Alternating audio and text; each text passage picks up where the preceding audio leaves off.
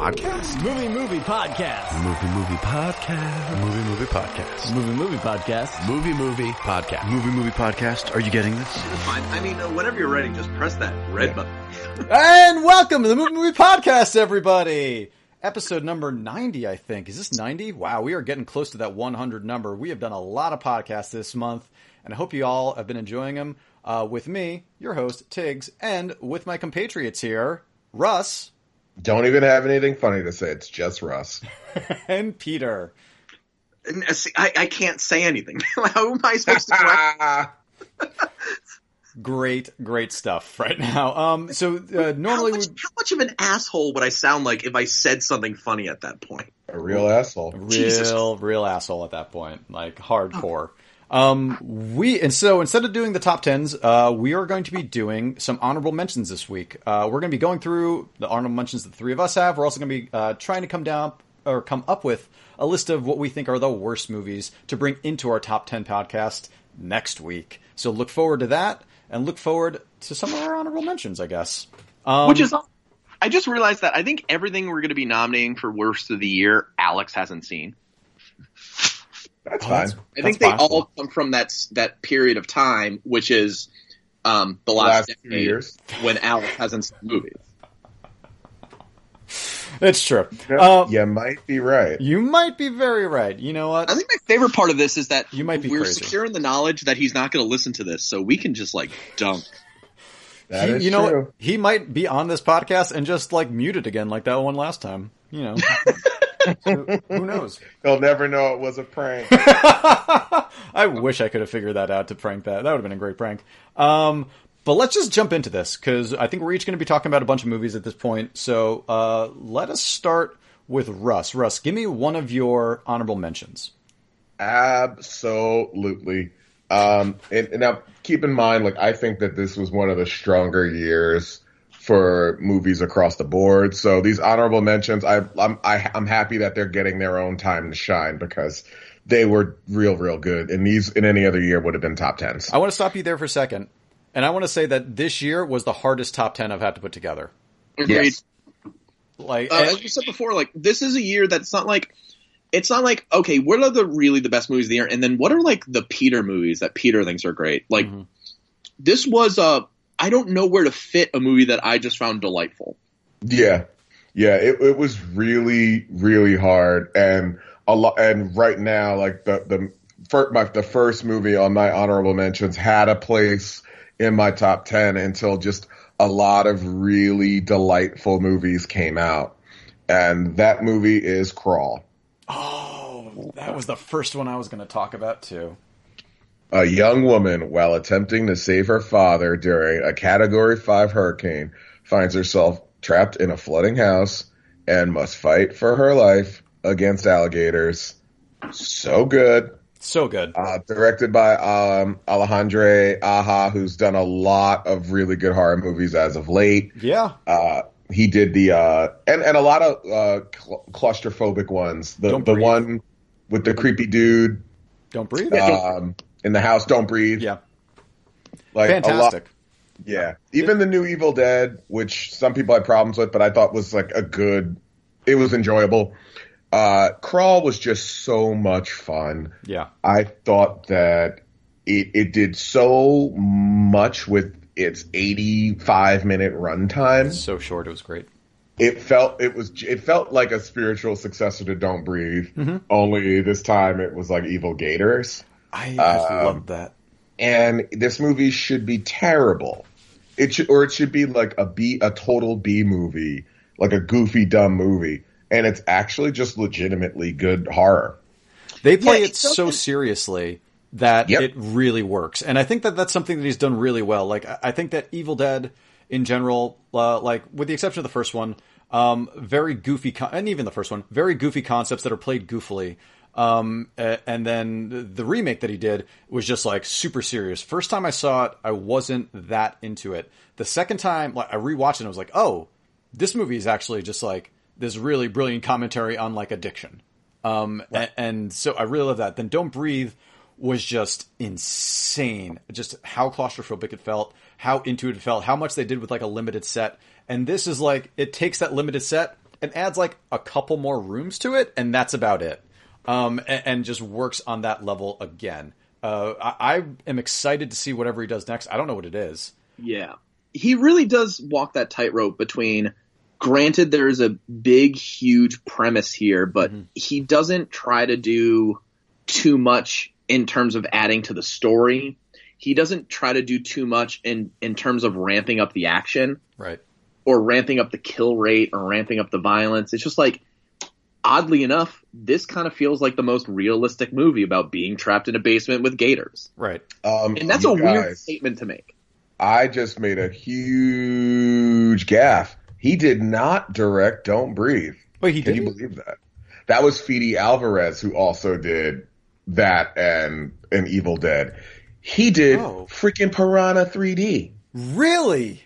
Piranha 3D, Hills Have Eyes, High Tension, which is one of the scariest movies I've ever seen in my whole entire life. I stayed up for like a night and a half after watching that movie. Fucked with me so bad. When that ending hits, I was just like, what is going on right now? Yeah.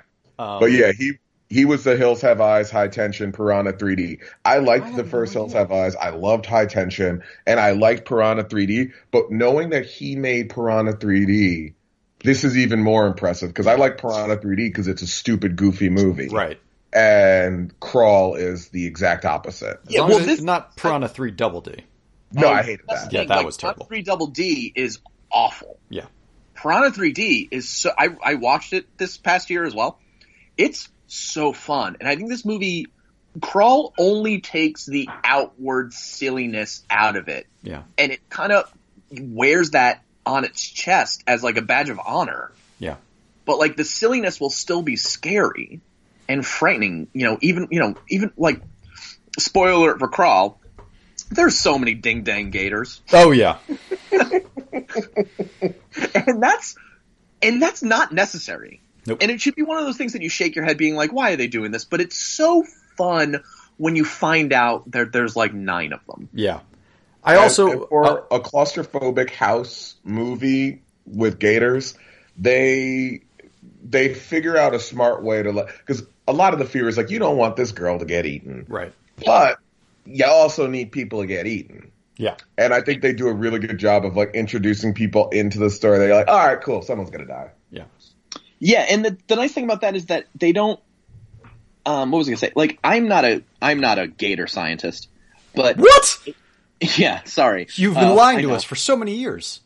Tiggs, I just hope we can push past this and continue on with our friendship. This podcast is but over. I don't think they ever, I just don't think they ever have a gator do something that a gator won't do. Right. You mean on they don't like seem 47 like they're meters evil down? Gators. They just seem like opportunistic gators that I feel like they would be in that situation. But this movie ramps up its tension like 3 Tremors movies would. Yeah. I feel like the Tremors movie had to have the Tremors be on foot and then the Tremors fly and then it's ridiculous. This is just gators. They're just more in different places. I feel like this movie is one end of the spectrum, and then the second half of 47 Meters Down, Uncaged, is the other half. Oh my god, dude! Where it's this is playing it as real as possible and trying to really get you into this terrified state. Whereas 47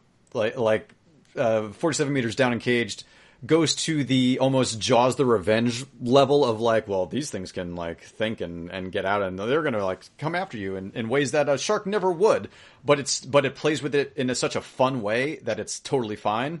And anything in between is where movies end up becoming very bad about it. Yeah. Well, I guess that's the biggest kudos we can ever say to Crawl is that it's a very grounded, believable film. Yeah. Yep. Totally. And it takes place in Florida, and I feel like this would happen there. Yeah. Florida's been getting some good movies recently. Yep. Yeah. So, I guess that means we can skip you this round, Tiggs? Oh, I've chosen another one. Because Crawl... Oh, all right. So, go, be my guest. Okay, well, I'm going to go to the one that I was already going to talk about this round, which is 21 Bridges. An embattled NYPD detective is thrust into a citywide manhunt for a pair of cop killers after uncovering a massive and unexpected conspiracy. You're not serious. I love dumb popcorn movies. And this is the height of like a dumb popcorn movie that plays out like I'm just watching like a long episode of like Law and Order or something like that, and totally into it the whole time. Like, had so much fun watching this in the theater, and would gladly go and watch it again. It's not a good movie, but this is... So you would see a 22 Bridges? I would totally see it. If they were just like, we got to erect a new bridge to Staten Island, and there's like, wait, we got 22 bridges now. No, they go to Venice. There's bridges everywhere. There's a bridge to Venice. I mean, again, this is not a great movie. This was not in my top 10, or like cut from it. This is just one that is something that I just enjoyed thoroughly while I was watching it. In the same way that I might enjoy like a Lockout or something like that. It's like a very serious version of that. Or what if Chadwick Boseman's cop goes to Madison County? Oh, well, there's only one bridge there. It's going to be easy to block all that stuff off. Excuse me, the name of that film is not Bridge of Madison County. Have you watched that movie? All right, I don't need to be called out. Well, to be fair, neither have I. So I don't know how many bridges there actually are in Madison County. All right, I guess I'll watch 21 Bridges. I enjoyed it. I have nothing to say about 21 Bridges. Except I respect you, Tiggs. I as well. I guess I'll rent it. Yeah. I just that movie just feels like Anthony and Joe Russo looked down at their schedule after Endgame and were like, "Oh, what do we do next?" And then they looked next on the floor, like below their corkboard, and it said 21 Bridges comes out like 2 months later. No, it just said untitled 80s cop movie, and it was like, all right, we'll go with this one. And they're like, oh god, people are gonna think the next thing we worked on, even though they're just producers, is 21 Bridges, and we're going to be jokes. Yeah. But no, not in Tiggs's heart. Not in my heart. Not in my heart of hearts. All right, Pete, what do you got for me for your first honorable mention? Ooh, my first honorable mention. We mentioned it slightly last week on our Oscar cast, and I want to talk a little bit more about it. And it is the animated Netflix film I Lost My Body. Oh yeah, I still need to see this. This is. I'm sorry. Didn't see it. It's a French animated film. So it's a story of Naufel, a young man who is in love with Gabrielle. In another part of town, a severed hand escapes from a dissection lab, determined to find its body again. So is this like the Addams Family? Yeah, there is a hand that walks around like it. No, the thing, like Addams Family, and is like scouring, I guess, Paris for its hand. Wait, I'm sorry, a hand. the rest of its body. Ah. So, I mean, I think there's some obvious connections that you can, of course, make to this, like in the plot itself. So it's not really a spoiler or anything. Like what you think is the truth is the truth. But it's a really lovely story, kind of almost in the sense of Swiss Army Man. Okay. Which is like, how do you teach yourself to go on and live? Okay. And it's gorgeously animated, beautiful movie. And like as I said, the hand stuff is great. And in the first 2 minutes, like the hand, it's not like gory or anything, but granted, like the first thing the hand does is accidentally kill a pigeon. So it's like a little bit freaky with it. Okay. But where this builds and where the story goes, and it is truly like, as I said, like if you've seen Swiss Army Man, is all about like convincing a part of your psyche that wanted to die, that the reason it wanted to die for was stupid. Interesting. And moving on with what you have and moving on with who you are, is this really the central theme of this movie. And as I said, it's gorgeous. I do really want to check this one out still. This is one that's kind of been on my list since it's been getting some like nods, and since you were talking about it last week. Yes. Yeah. I forgot that this was nominated for the Academy Award last week. And as I said, like usually animated film, I am a huge waving the flag, rah rah, cheerleading for one movie. And I forgot that this is there, and I am so want to push for this. And a big theme for my honorable mentions are things that you could watch right now. Okay. So I Lost My Body is up on Netflix. I highly suggest it. Nice. Russ. Okay. I guess most of my or all of my just missed it, you can pretty much watch in some form or another. But my next one would have to be Booksmart. Ooh, good choice. Good choice.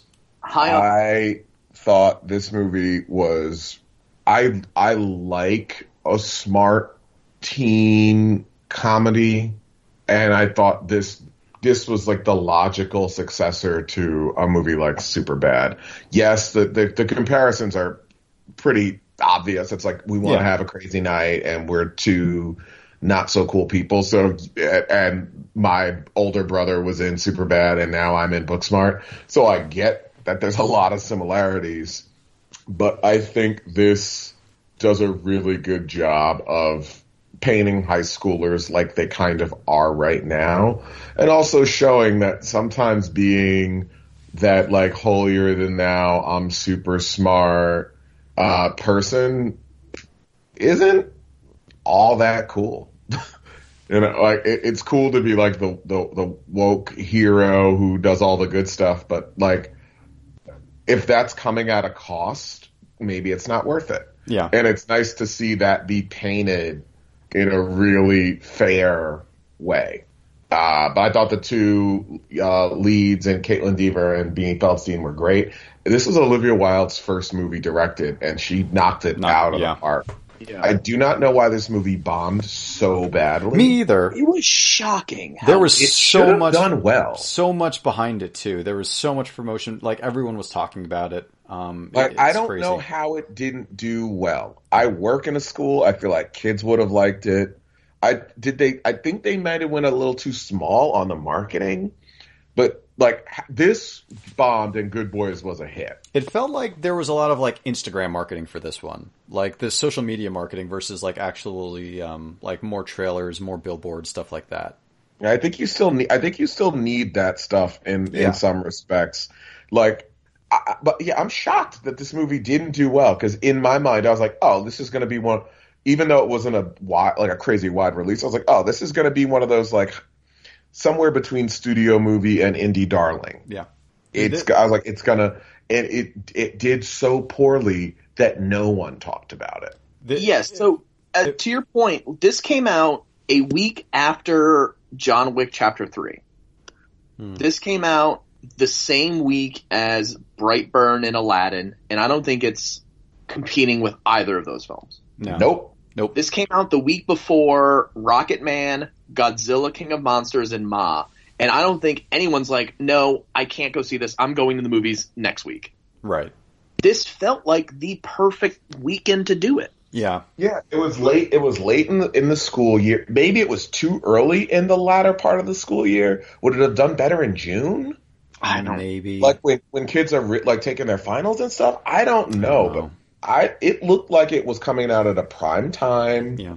And it just did not do anything. Like there is no reason for Good Boys to have been like the success that it was and this not to be. If we did do like an 11 through 20 for our list, this probably would have been somewhere in there for me. Like really funny and just charismatic as all hell.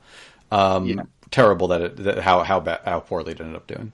Yeah, as you said, like the theme of it's so interesting. Like the 80s and early 90s went through that mold of John Hughes movies that like, all teenagers fall into a category and there's like 6 of them. And I think like early aughts movies that weren't necessarily about, ugly girls, quote unquote ugly girls getting pretty were like, no, there's more categories though. Right. And this is the new film that's like, no, that shit's so stupid. Right. Yep. No one is a thing. Like, along the lines of, like, what's so good about American Vandal? Still have to watch that. Right. Question real quick for Tiggs. As myself and Russ, who work in schools. About 21 bridges? I'm sorry? About how many bridges there are in New York City? I can tell you. 21. Yeah. I just want to go back to that real quick. What did you feel about the teacher, the Jessica Williams character of the teacher that goes to the party and hooks up with the student? Thought it was super weird. Okay, good. That's the that's the part of the movie that really drops it down for me because it felt so out of place. Yeah. Now that I wonder if Such that a was throwback. studio interference, because I'm like, that to me didn't feel like it had any place in this movie. That felt like an 80s, Like you could have had that Porky's teacher style be a thing. little more interesting, a little funny or whatever. Yeah. And Jessica Williams is awesome. But I'm like, why does, like, she felt like she was in an American Pie movie while everyone Yep. else was in like a real movie. It felt Yeah, I think completely out of how place it from fits everything to the world of this movie is everyone says, "Oh, blah teacher, you're really cool. You should come hang out with us. You should do this." And even the two main characters meet up with her, and they're like, "Yeah, thank you so much. You should do this." When she shows up, every kid should say, "Get the fuck out of here." Yeah. It's the weird thing of like in this movie where it takes those like things from like whether it be like the 80s, 90s or early aughts like gross out teen movies and kind of turns it on its head and makes you rethink about it, except for this one thing that would fit in all of those movies perfectly. Yeah. Yes. And that's a good point. This movie does kind of lift from the 80s, the 90s, and the 2000s, which were all different types of teen movies. Yeah. And it does like make this like almost beautiful deconstruction minus this character who I'm like, was this a first draft character that someone was in love with, or was this studio interference that were like, we need something goofy? But I don't get, it doesn't fit. Yeah. It's like someone else wrote that character and someone else wrote the rest of the movie. Yeah. Yeah, and it's one of those things that it's just fuck. I completely forgot my train of thought. I'm gonna pass. Okay. All Well, right. then let's keep going then. I'll take this next one since we seem to have an order. This one I feel like is going to be controversial that it's not on my top 10 list. But I wanted to give it a mention because this was basically in the 9 to 10 slot and I cut it today. And that is Uncut Gems. Ooh. So I mean, yeah, cool. Bold move. charismatic New York City jeweler, always on the lookout for the next big score, makes a series of high-stakes bets that could lead to... Well, I don't really need to. We all know what this one is. I think that this performance is amazing. And that is a shame that Adam Sandler did not get a nod for this. And I can't explain why he wouldn't have gotten a nod for any of this.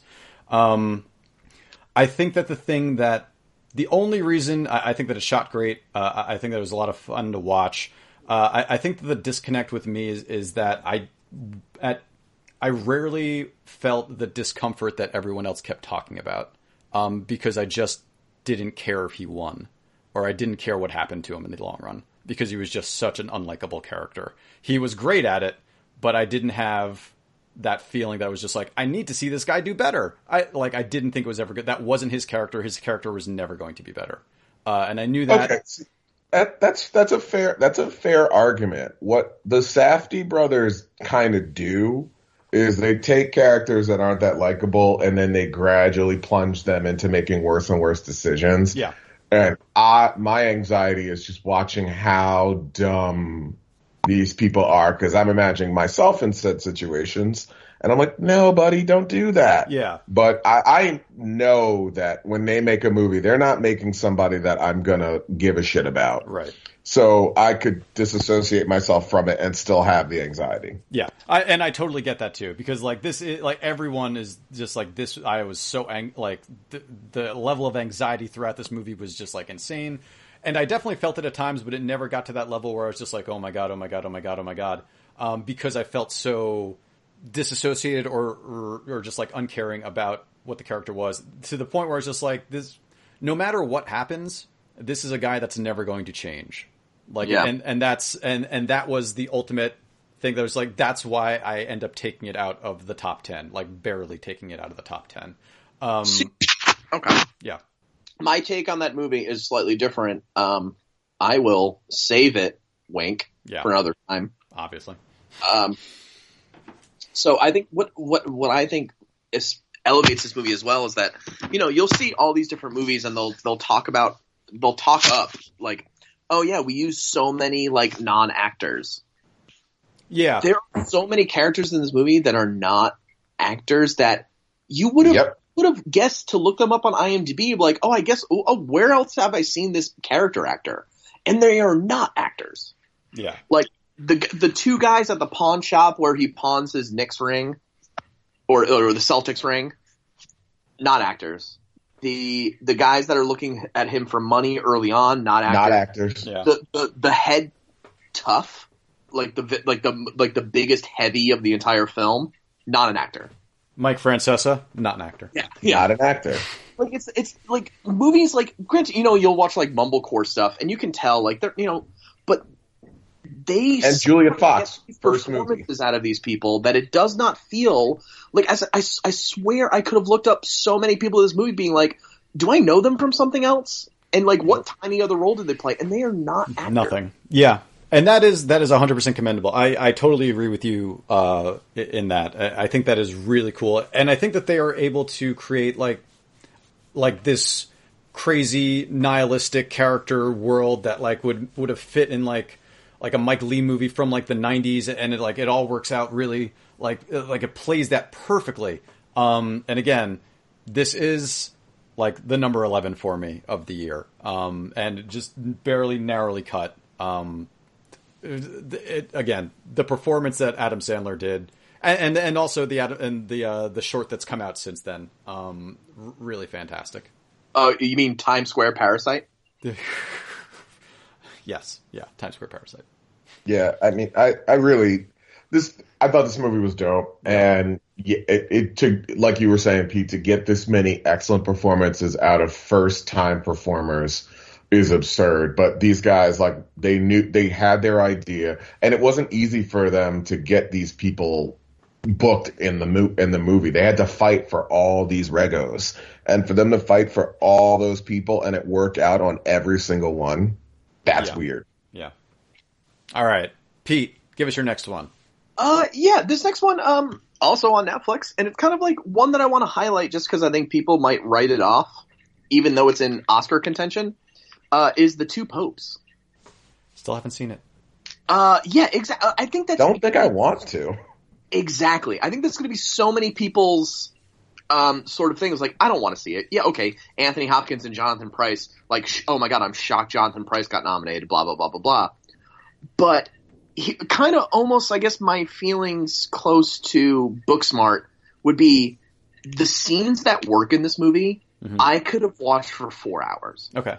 I wish this movie was only Jonathan Pryce and Anthony Hopkins talking to each other.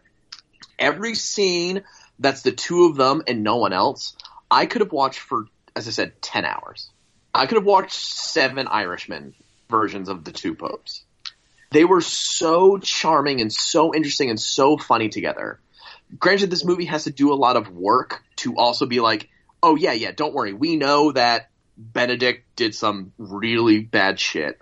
And yes, we know Pope Francis is not popular in Argentina, and they spend time telling you why. But when they're together and the wide stretches that it's just two men on screen playing these two characters are so charming and so funny. And I almost wish this movie was complete fiction. Because if this movie was just completely fiction, it would be top 5 of the year. Because it has, as I said, it has so much other work to do. It has so much we know they're, the Catholic Church and these popes, like, not perfect, even though, like, the papacy is supposed to, like, even though they're, like, technically are, like, in some circles. Yeah. Like, it's weird. But when it's just the two of them, it's amazing. Especially because this movie gets to a point in which it's so enjoyable watching them together. This movie has a comedic ending, just a scene that plays under the credits. Oh. And it gets to the point in which if I didn't like this movie, I would watch that scene and say, this is completely made up. This is so stupid and silly. Why are they doing this? But this scene, because it's so good, I don't care. If someone told me that scene was made up, I'd slap them in the face. Like, okay. It was so good. It was so funny. Like, I don't, it's almost like I don't want to spoil the joke credit scene of The Two Popes because it's so enjoyable. Nick Fury shows up. Yeah. And it's just, I don't, as I said, Pope Initiative. I was going to say, start this movie, and if you don't like it, just wait for the two of them to act against each other. Okay. why for me it's like it's an honorable mention because, as I said, if this was just the two of them talking to each other for an hour and a half, it would be tough to beat. Yeah. Okay, that's all I got. All right, Russ. Okay, the next, I'm gonna cheat, and my next movie is actually two movies, and it's the redemption of Shia LaBeouf in Peanut Butter Falcon and Honey Boy. Nice. These movies to me feel like they are us remembering that Shia LaBeouf is actually good at acting and a very, very talented young performer who just like fell on some harder times. But Peanut Butter Falcon is just like a really, really delightful, like Mark Twain sort of story, Mark Twain-esque story that kind of grown up to fit a modern narrative. And Honey Boy is just a really, really incisive look at what Shia LaBeouf comes from. And in both, he gives really, really excellent performances that help ground movies together that should be really, really difficult. Especially Peanut Butter Falcon, considering he's acting most of the time against a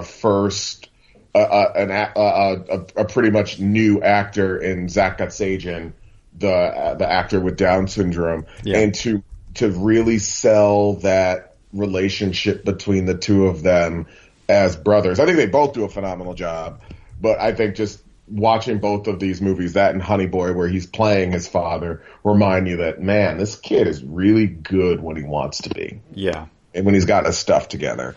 I think both of those movies were really good, and at some point they both may have been in my top 10. Mm-hmm.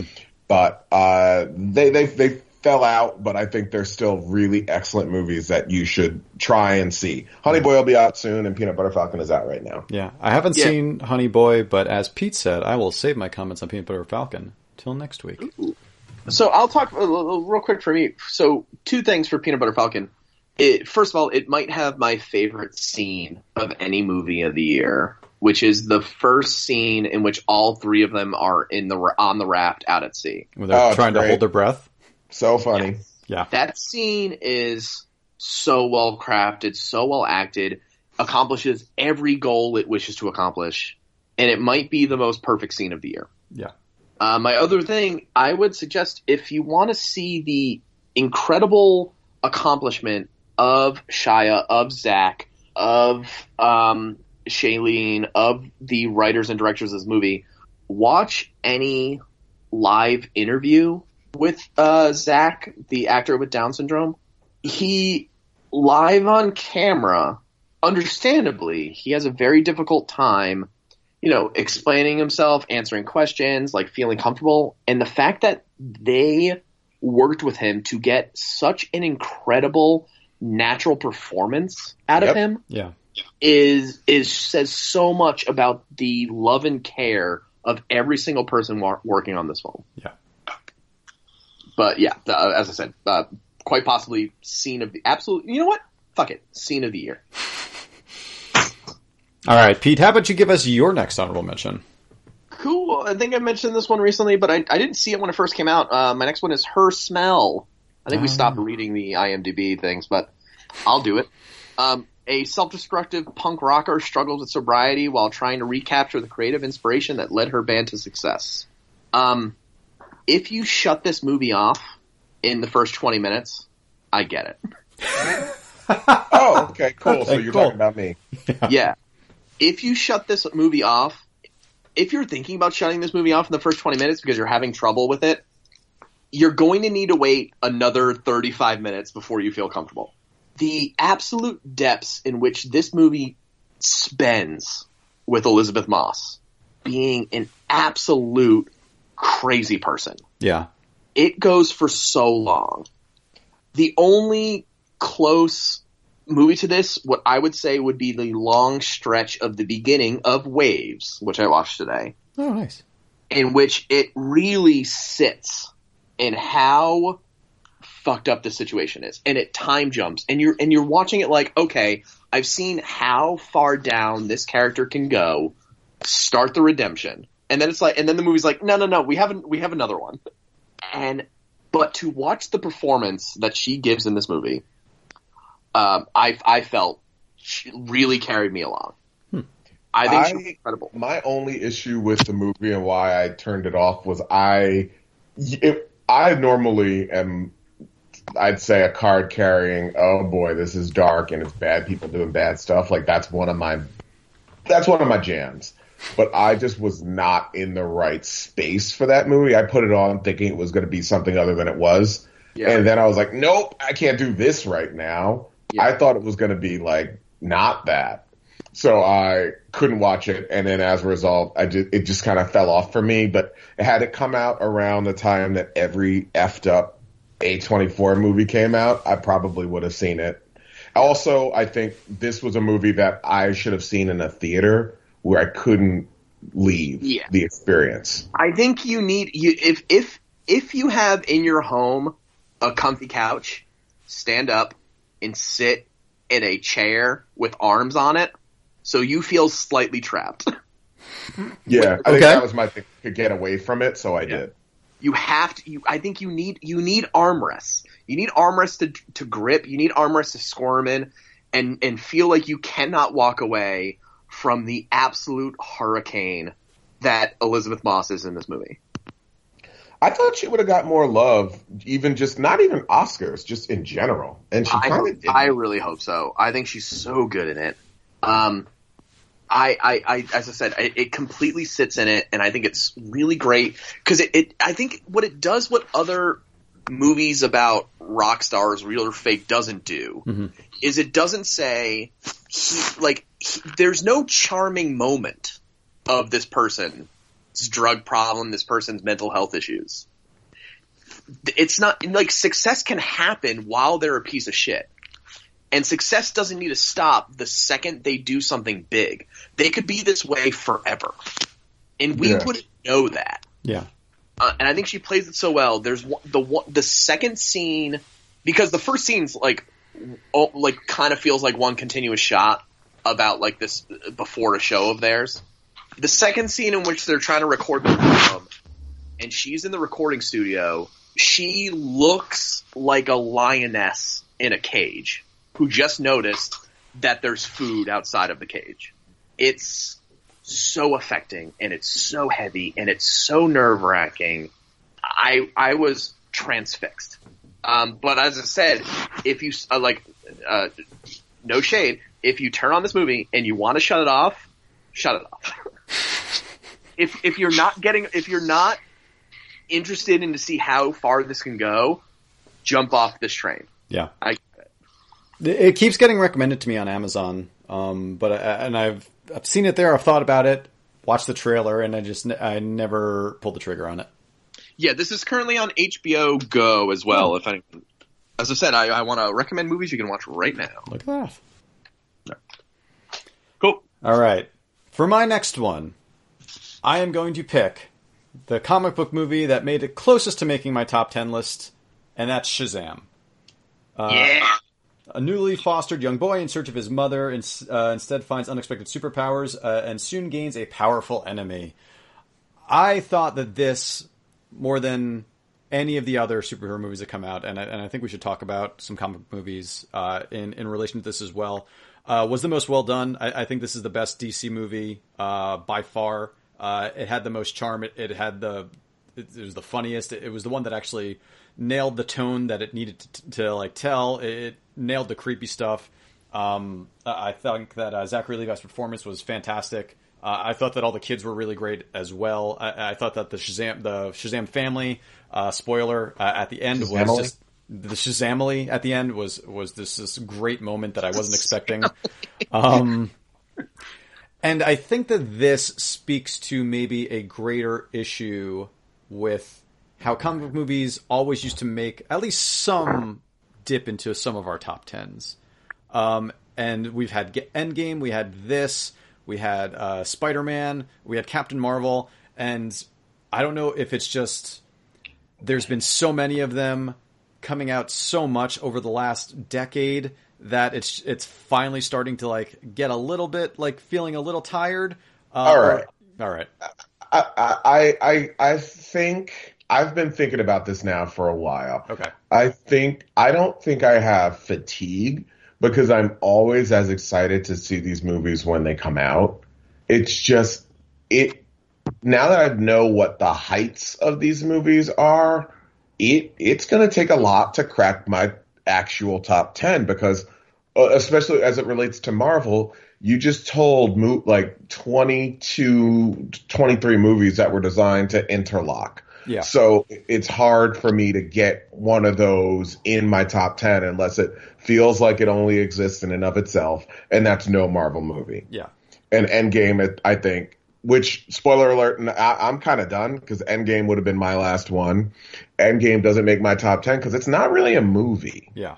It's a culmination. It's a culmination of like 10 years of stuff. It's not but it's not a movie in and of itself. Yeah. Shazam, really good. If I was 10, 15 years younger, it might have made my top 10 because it's basically just big.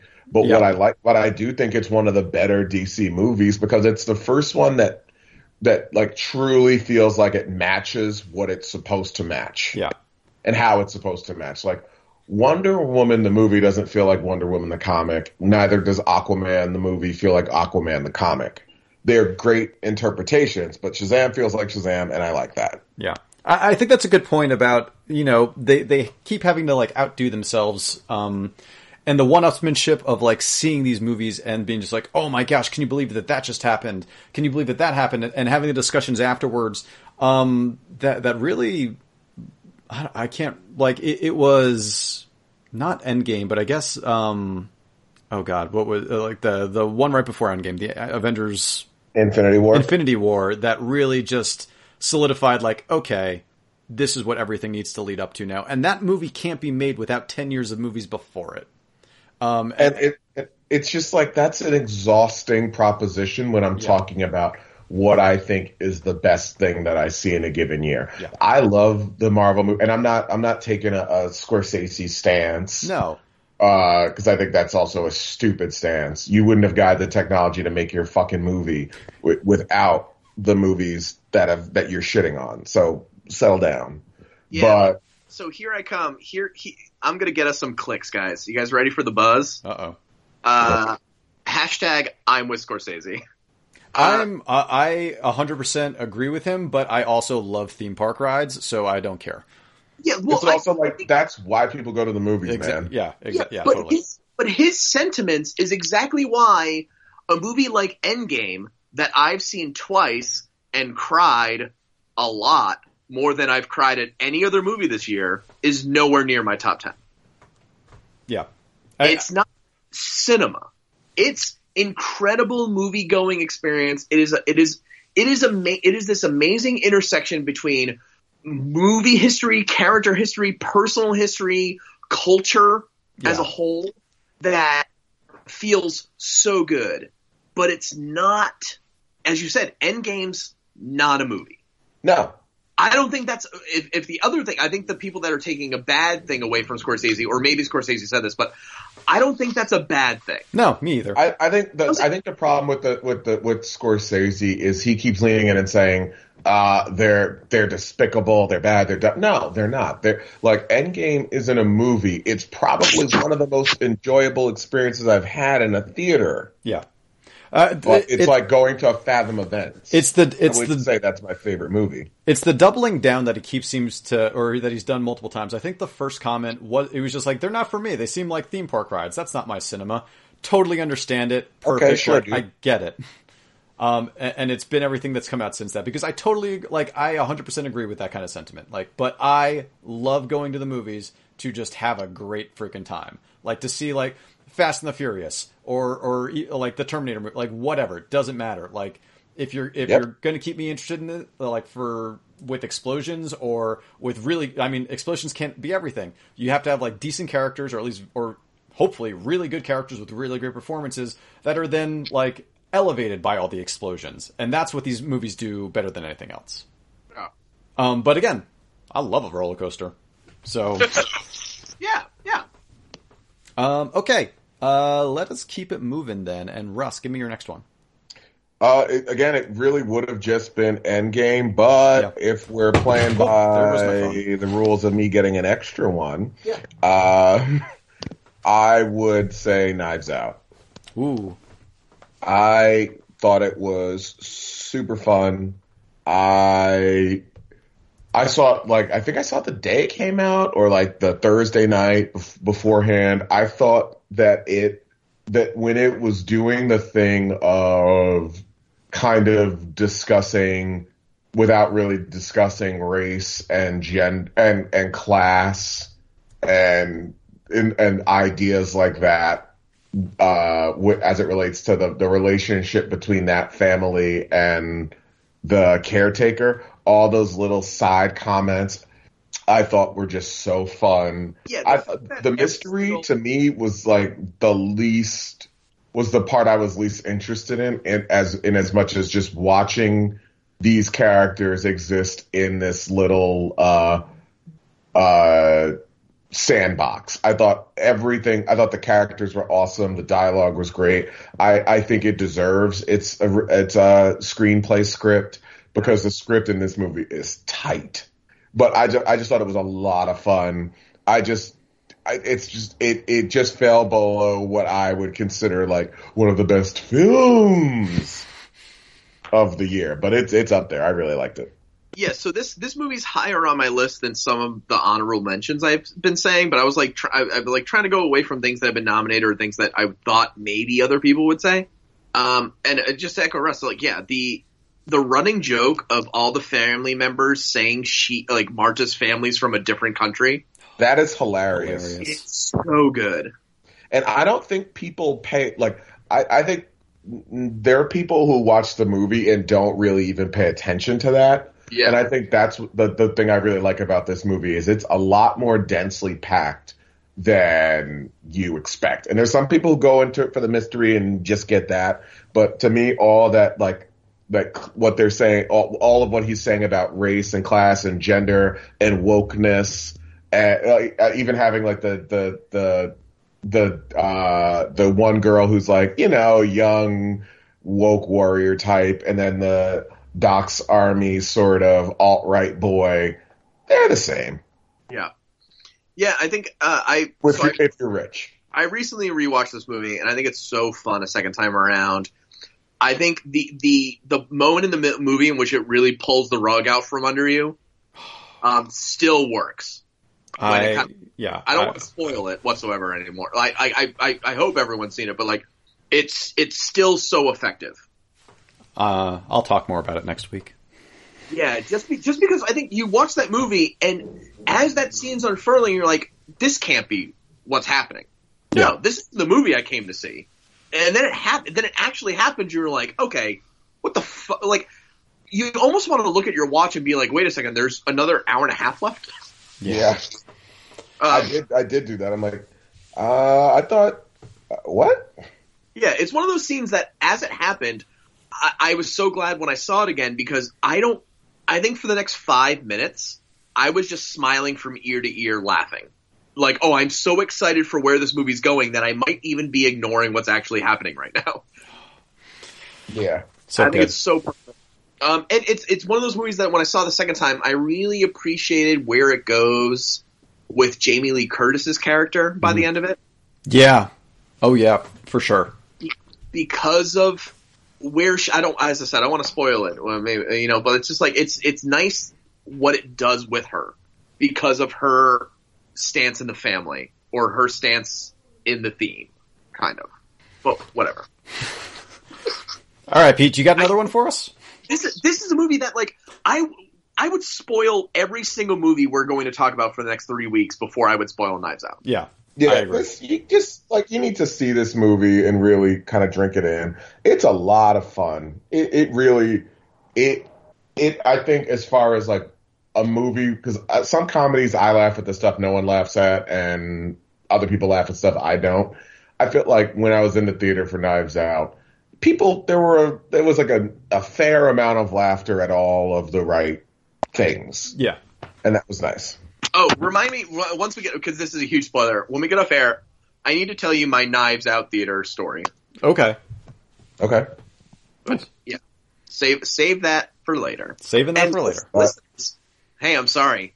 I guess you're going to That is all of my movies. All right. Pete, what do you got any more?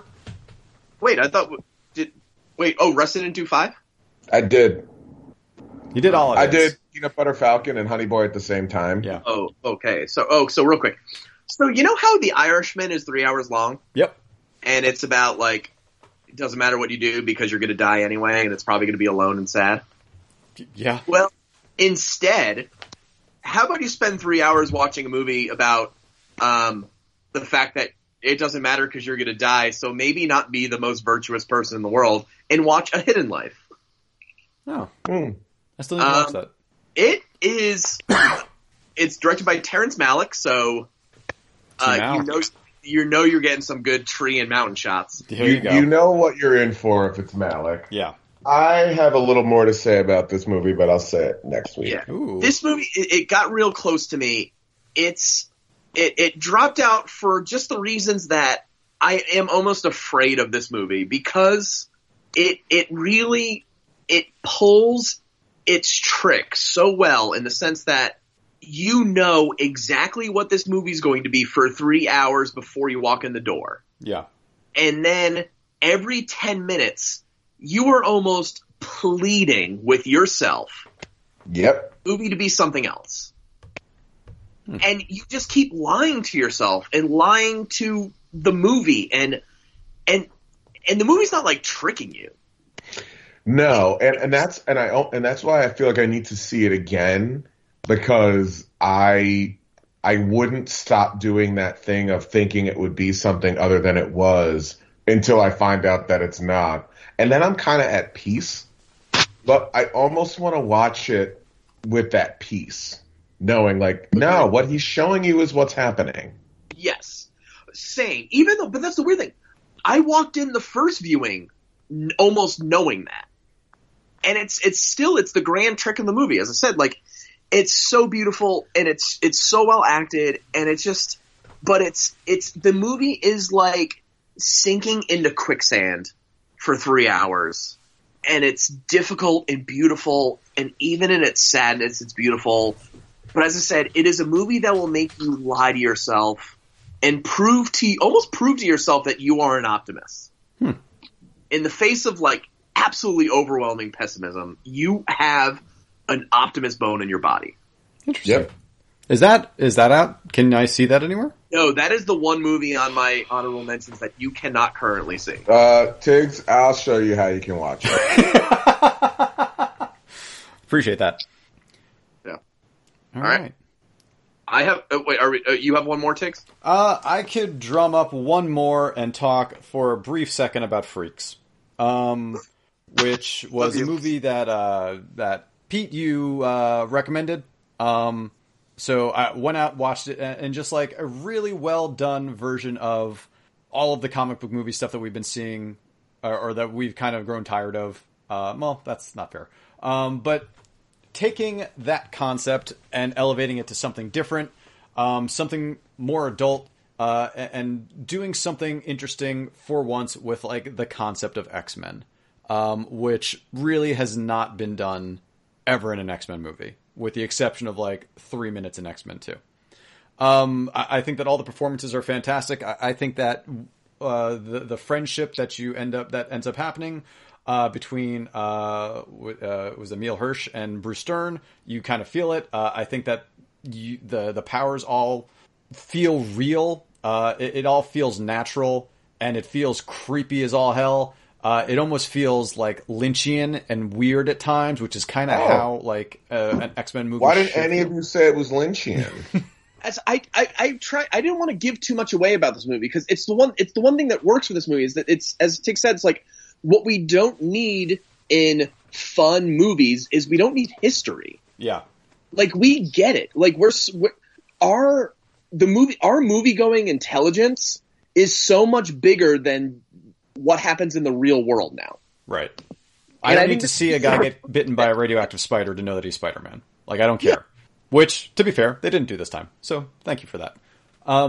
But like all the early ice cream truck stuff is so creepy. All the powers of the girl with the neighbors, it's all so weird and so creepy. Everything about this movie it's really well done, and just like it's what in some ways it's like, oh, Brightburn, you really missed the mark where Freaks picked it up. Absolutely. Yeah, this is the movie that 100% I wish Brightburn was. Yeah. I completely forgot about that other one. Yeah, I've talked about it so much to so many people. And it's just, I don't know. I think it's a cure for fatigue. Like, as I said, like, we're a smart movie-going audience. We can understand the world because like, you don't have to tell us what mutants are. You don't have to tell us who superheroes are. You don't have to tell us what secret identities mean to people. Like, we have that knowledge is so ingrained in our culture. Yeah. And I think this is the lesson of this movie can be applied to so much. Less is more. And oddly enough, a movie that plays on this so well is Little Women. Oh, yeah. That's a good point. Because of the fact that they don't, that Greta decides we don't have to do the story linearly. She's like, I get that you understand where they are. I get that you understand their issues. Let's just go. And I'm going to tell this in a way that's just going to start doing it. Yeah. It's in the collective consciousness already. You don't need to explain away things. Yeah. Yeah. You don't have to waste time on that. And Freaks does that in a fantastic way. Next time I see you, I'm going to give you a little kiss. Okay. So, aside from the kiss, we are now going to start nominating some worst movies of... Right. I had my fifth. I only said 4, right? Oh, did you? Yeah. I Lost My Body, Two Popes, Hidden Life, First Smell. Okay. Give us your fifth. Oh, wait. Oh, yeah. You're right. Yeah. Real quick, because this is something I mentioned in passing last week. The Souvenir. Oh, I want to see this still. Which is currently on, I believe, Amazon Prime. Going back to movies you can watch right now. Sponsored by Peterson. And that truck going by. Yeah. This is a kind of semi-autobiographical movie by the writer-director. Mm-hmm. This is only part 1, right? Isn't there going to be a part 2? I believe so. Yeah. Because the interesting thing about how this movie is constructed is she wrote a script and gave it to everyone except the young actress that's playing her. And the only thing she gave to this young actress was her journals from this time in her life. Oh. To be like, so you kind of know what's happening. I want you to react and try to deal with what everyone else is doing. Because it's kind of a story about a young first love that is so bad. Okay. So awful. So terrible. Everyone in the world, every audience member is saying, this is bad. This is garbage. Yeah. But the main character doesn't understand that. And it's so difficult to watch in that way for some of it.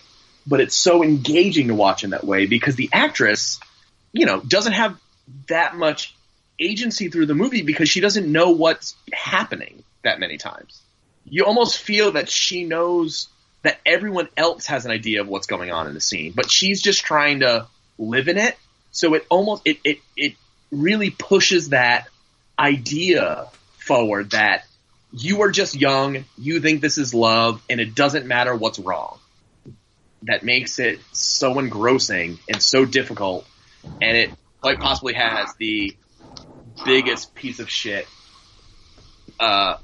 male character since JGL in 500 Days of Summer. Wow. I do want to see this. This was completely off my radar until I heard there was I think it was the A24 podcast with Scorsese and the director, where they mostly talked about the Souvenir the whole time, and it really sounded super interesting and fascinating, and it's one that I've been meaning to check out. Yeah, you really get to see her grow, you really get to see her change, but God, this person drags her down, and you want to scream at her. Yeah, you just want to scream, and it's relatable in that way. Like, we've all had shitty relationships and people that we've ignored every little thing of just because it was new or because it was new to us or new to the, like, whatever. And it's that difficulty makes this movie frustrating, but so honest. All right. Yeah. All right. So now let's move on to our nominees for the worst film of the year. I think we've all got a couple. Pete, I'm going to start with you this time. Give me a nominee for worst movie. Oh, my nominees kind of have a theme.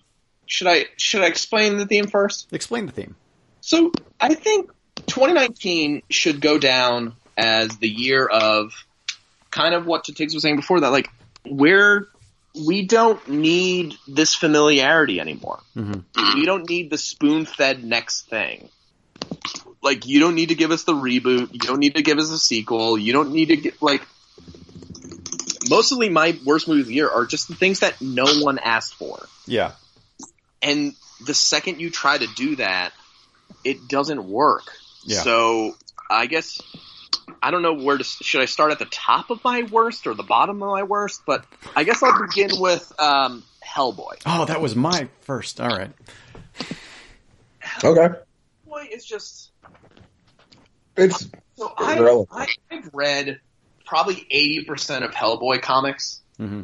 I've read hundreds of BPRD comics. I've seen both Hellboy movies. I've seen a lot of the animated Hellboy movies. The thing I didn't need right now is another Hellboy movie. And even, I don't, you know what, when everyone was like, oh man, it's a bummer Guillermo del Toro is not making Hellboy 3, I don't want him to. Yeah. And I think this year was the year that proved to me that that's not what we want. Yeah. We don't, it's like, granted, as I said, Avengers Endgame was such an amazing experience. As I said, I cried for the last 40 minutes of it. But I'd rather artists and actors and all these people just go do something else. Yeah. Hashtag freaks. No, I think that this is a completely irrelevant and unnecessary movie. I didn't even have fun watching it. It's just sort of, it's there and it's weird that it came out. And I feel like I'm going to say the same thing with my nomination as well. But I don't know who this was for. Does anyone still care about? I mean, no one cared about Hellboy probably when the second one came out either. But it was Guillermo del Toro. The first one came out at the time where the comic books were actually still relevant, and now it's just well, we have this property, let's make a movie out of it. Hellboy's been dead since 2014.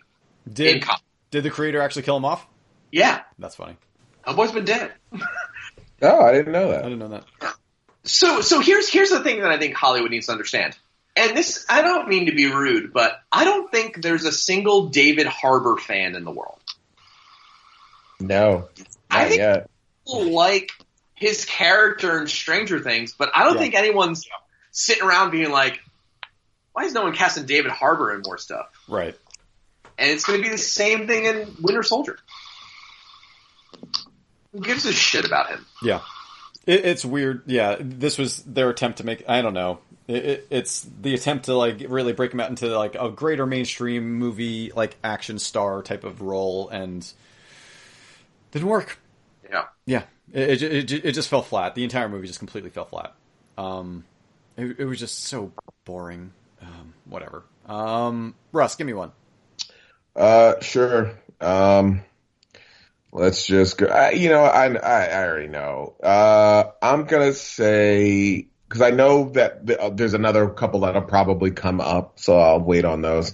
And I'll say Godzilla, King of the Monsters. Ooh. Yeah, that's on my list of as that goes into what I was saying before. What are we doing here? What is this movie? And it's so weird because I enjoyed Godzilla. And I thought Kong Skull Island was fun. So what happens when you remove any semblance of fun from these movies? Make them entirely expository. Hey, look, Russ, didn't you like all 19 references to King Kong? Oh, there's so many references. No, I didn't care. We've seen in the last few years now a few ways at how building a cinematic universe doesn't work. Yeah. And this is one of the weirdest ones. It's like a slow crawl to I don't care anymore. The Universal Monsterverse. The Universal Monster thing, that died in a heartbeat because the first movie was dog shit. Is The Invisible Man not part of that? No, that's just Blumhouse said, can we like make some of these movies if we have an idea? And Universal said, okay. Okay. And that looks, but Godzilla King of Monsters makes it seem like they looked at all the Godzilla films in history, which is like 37 Godzilla films. So many. And said, you know what they've never done? Had Godzilla fight another monster. Which is like... It's all of them except for one, really. It's all of them except the first one. Yep. And that goes for even the Godzilla movie we saw 2 years ago. That goes for the King Kong movie we saw a year and a half ago. Yeah. Like, it treats monsters fighting as the thing we signed up for. We've seen that in every single iteration of this character or other characters that you're trying to reference a million times. Yeah. It didn't bring anything new to the equation. I admittedly do really enjoy Godzilla films. And this is not the worst, and it's nowhere near the top of the list. So like Shin Godzilla. That was a new spin to it. Yeah. Shin Godzilla is amazing. Yeah. So good. Oh, I want to go watch Shin Godzilla now. This, again, this I feel like also falls into like the irrelevant, unnecessary, what are you trying to do fare of that we seem to keep coming around. Almost like, I don't know, like the Pet Sematary reboot. Like, who gives a crap? Like, why are you doing this? It's because Stephen King's name has been attached to stuff that's actually been getting made and making money nowadays, right? Like, there is no reason for another Godzilla movie to come out without any like decent idea to it. Yeah. Yeah, and like the biggest thing that I think the previous Godzilla film that like Gareth Edwards really hit was the scale of Godzilla felt important, felt new, felt wild, and like the most lasting image for me from the last Godzilla film was when they were in the airport and you just saw the absolute enormity of the circumference of one of his feet. Yeah. And this movie seems to not give a shit about that. It's weird. And it's yeah. All right. I feel like we all have very similar lists at this point. And so I will be choosing Zombieland Double Tap. Ooh. Oh, I forgot about that movie because I only watched 20 minutes of it. This movie was horrendous, and unnecessary, and it fits into all the criteria that all the other ones did. Like, there was no reason for this to come out how many years after the last Zombieland? Like 7 years, and people were like clamoring for a sequel? Like, no. There's nothing new that was being added to it. So many recycled jokes. It felt just dumb. Like, why are we bringing back Zombieland? Zombies are barely even still around, are they? Like, who cares? It's not even like it's like, do people still watch The Walking Dead? Do people still read The Walking Dead? Isn't The Walking Dead like ending? Do people still like Jesse Eisenberg? Did people like Jesse Eisenberg? You saw Art of Self-Defense. I liked Art of Self-Defense is on my top 30. I almost watched that the other day. But again, it's like, sure, Woody Harrelson is always charismatic because he's just doing Woody Harrelson. But like Emma Stone really feels like she's slumming it for this one. Don't know what happened. Even Eisenberg almost feels like he's slumming for this one at this point. It's so weird. And that's Eisenberg. I know. So yeah. Did anyone else see this? I don't remember. I tried. No. Yeah. I started it and I hated it and I shut it off. Wait, I just said no. I did see it. It's just it's so bad. It's really bad. I forgot to even add it on my list of movies I've seen. It's atrocious. It's just not funny. No, it's not funny. Or interesting. It's not funny. It's unnecessary. The first one was fun. It was something new in a zombie genre type thing. Like, not super new, but like new enough. A decent comedy within that trappings. And this one, it feels like they're just trying to do it so hard. And it just does. Who cares? Who cares? Yeah, this movie felt. As I said, I only watched 20 minutes, but this movie felt like when someone signed 4 of their friends up to do karaoke, and none of the 4 friends wanted to sing that song. Yeah. And they filmed it and then charged you for it. It feels like a contractual obligation in some way, where it's like, oh, you've got to make this 4th album for us. Like, what are you going to do? And it's just like them almost saying like, fuck you to the company, to be like, you don't care what I do because I just have to make an album, or you don't care what I do because I just have to make a movie. This is what we're going to do. Yeah. Who wanted / needed this movie to be made? No one. Couldn't tell you. I don't know. I don't even know how it did at the box office. I assume bad. I hope bad. I hope it did worse than Booksmart. I don't know. Pete, what else you got for us? So I have 2 left, as I said, all in the same vein, and one of them is the Too Many Chiefs, Not Enough Indians, Men in Black International. Oh, I almost put this on too, yeah. Yep, that's on mine. Like, what an absolute clusterfuck. Like, every single story behind the scenes feels so evident on screen that every single actor, like, both Chris Hemsworth and Tessa Thompson brought in their own writers, and because it was just, and like, F. Gary Gray did this, right? Yeah. Yep. Had issues with everyone. It was just like, this movie had nothing. Like, the writers didn't like the directing, the director didn't like the editors and the notes from the studio didn't like the writers that were brought in. This movie is the definition of, like, just don't make it that. Yeah. There's so much working against you. Don't do it. Yeah, nothing about this movie felt necessary for anyone involved. Like, even for the time it is, like, we don't care about Men in Black anymore. No. Nope. We don't care about this idea. And one of my favorite criticisms about this movie comes from the Blank Check podcast, in which they're like, why is Men in Black international? The idea of Men in Black is not an international idea. That's a really good point. No. And there was a funny thing. It was like, one of the funniest things was like, if you saw a white man in a white and black suit in the middle of Egypt, you would call all the police. Like, it's like, who needed this? Who wanted this? No one. Like, Men in Black is a kitschy idea that references a stupid, like, a weird, 7 conspiracy theories and winks at you like, maybe they're true. We don't need that anymore. No. And I think even the third one needed a fucking hook to it. Yeah. For us to look back fondly on the third one. And they did not need to do this again. Nope. Not at all. Russ, do you have any more? I mean... Do it. Play it. Play that trump card. Dark Phoenix. Yeah, there it is, baby. There it is. Dark Phoenix.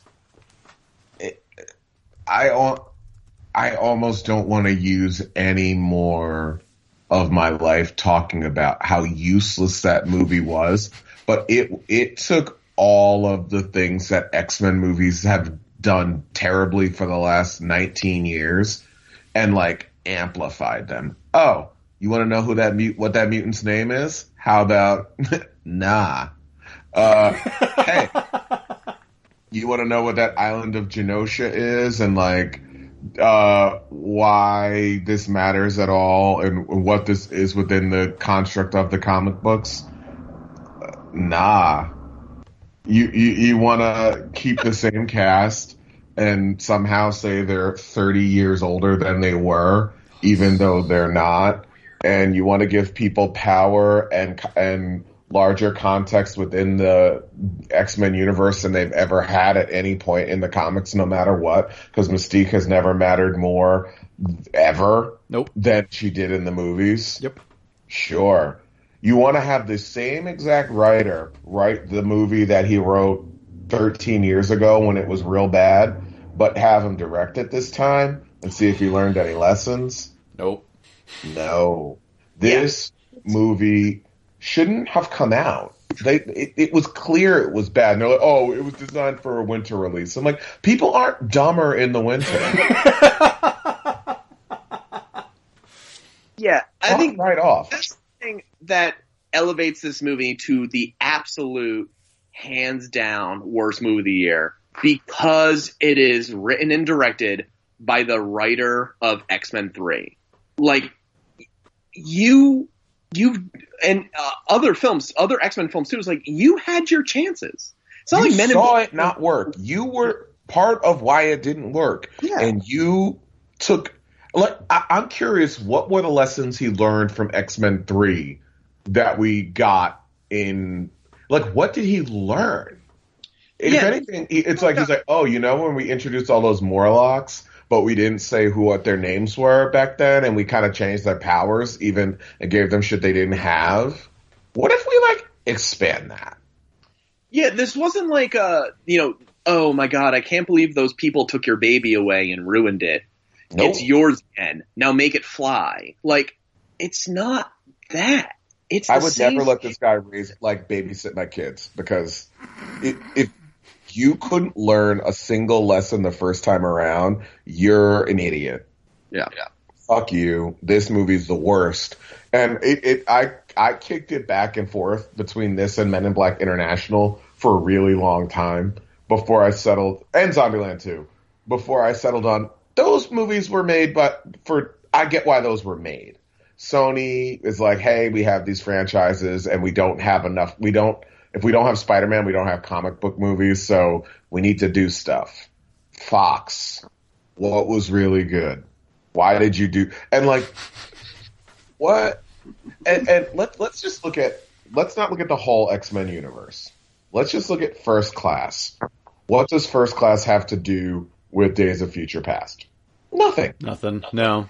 What does Days of Future Past have to do with Apocalypse? Nothing. And what does Apocalypse have to do with this? Nothing. You're trying to tell me that this is like a continued story of this iteration of X-Men, but you don't even get like the basic rules of storytelling to make me continue to care about people. Fuck right off. How long through a couple years ago did we talk about the hilarity of how old Cyclops and Havoc are supposed to be? Oh yeah.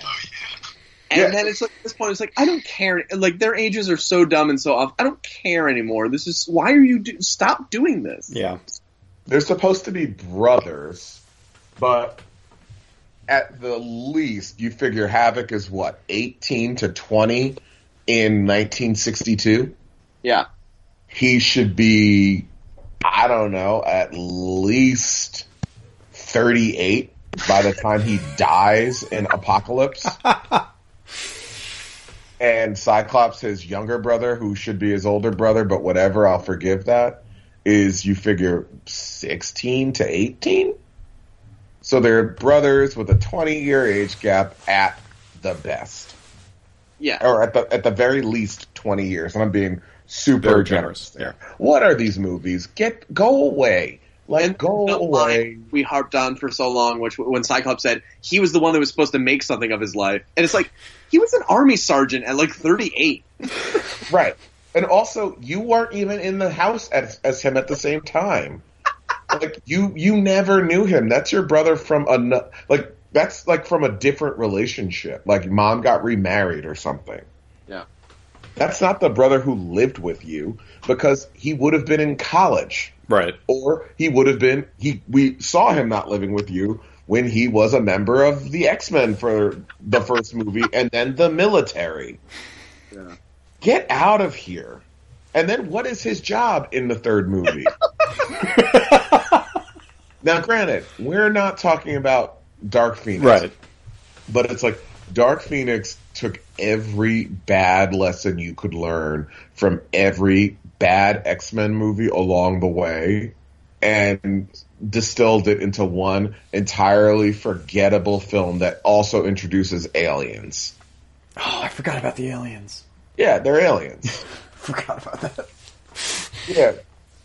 God. And it's fine. You can add aliens to damn near anything. They're like an accoutrement. Yeah. But you're just like, oh, by the way, okay, there's aliens now. What are they called? Where are they from? Yeah, don't worry about it. Oh. What a shitty movie. It's so bad. It is so bad.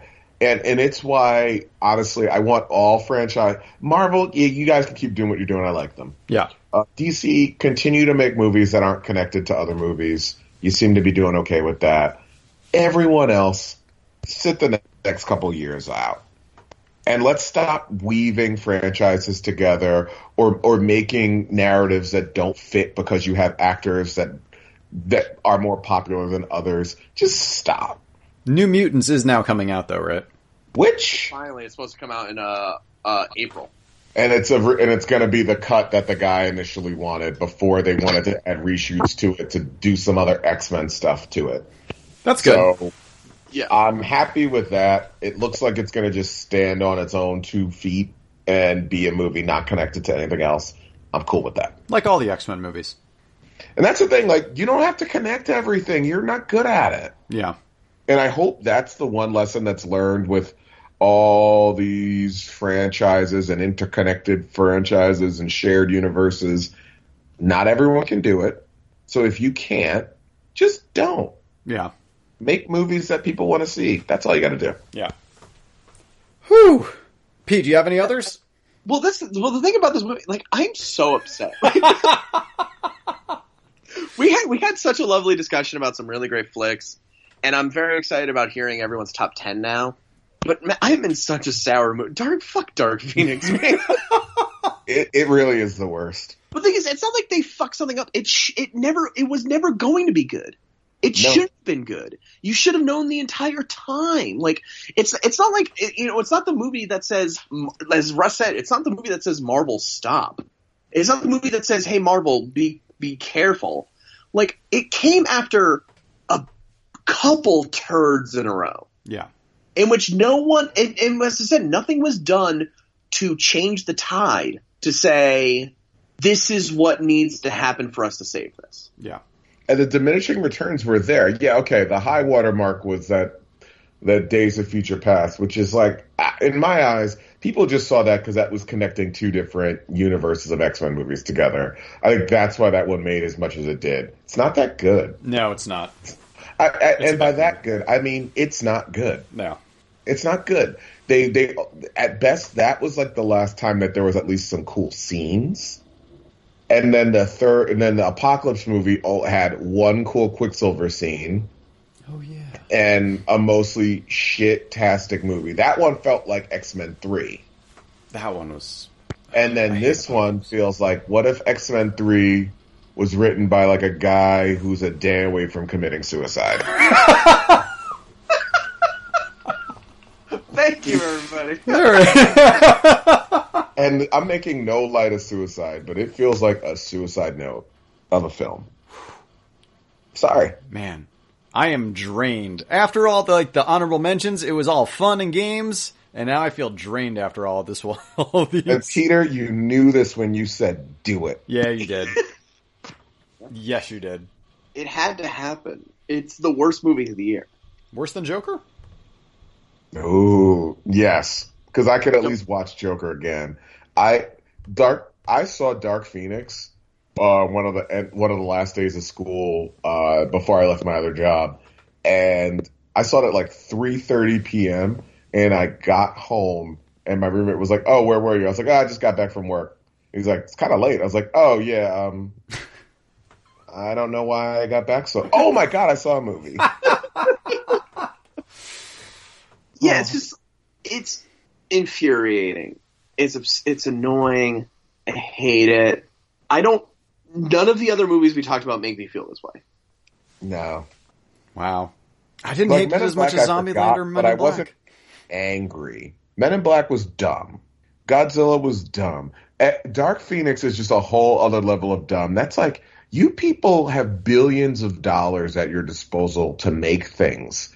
Yeah. And I understand why you make some things that are dumb sometimes. This should have never happened. And happened with the same fucking people. You deserve to lose every studio. I'm happy Disney absorbed Fox. If this is how you were throwing your money around. Yeah. That just happened this week, didn't it? The dropping of the Fox name. They're dropping Fox. That's 20th Century Studios. Yeah. And Searchlight Pictures. Pictures. Oh. The Searchlight doesn't really roll off the tongue, but 20th Century Studios, whatever. Yeah, that's fine. Whew. We go home. I can't talk. I can't. Yeah. I'm now angry. I think that that's a good place to call it. What do you guys think? Please. Pete, do you have any other worsts? Alex, thoughts? You can find us on the web at moviemoviepodcast.com. You can find us on Twitter at MovieMoviePC. You can email us your thoughts, complaints, what you thought of Dark Phoenix to moviemoviepodcast@gmail.com. And you can rate us on iTunes by looking for The Priest and the Beekeeper, which is the name of our improv troupe. We have a variety comedy show that we do the third Thursday of every month with our good friends and co-hosts Nick Maritato and Zach Sims called Pig Pile. It's at 8 p.m. at Long Island City's beautiful The Creek in the Cave. Our next show is February 20th. So come on out for that. It's going to be great. We're going to have probably 2 more podcasts before that show comes out, before that show happens anyway. So you'll have plenty more of us to tell you to keep coming to our show. So until next week, when we can finally reveal our top 10 lists. We'll see you then. Yes, my whistle is wet. Mine I'm too. excited.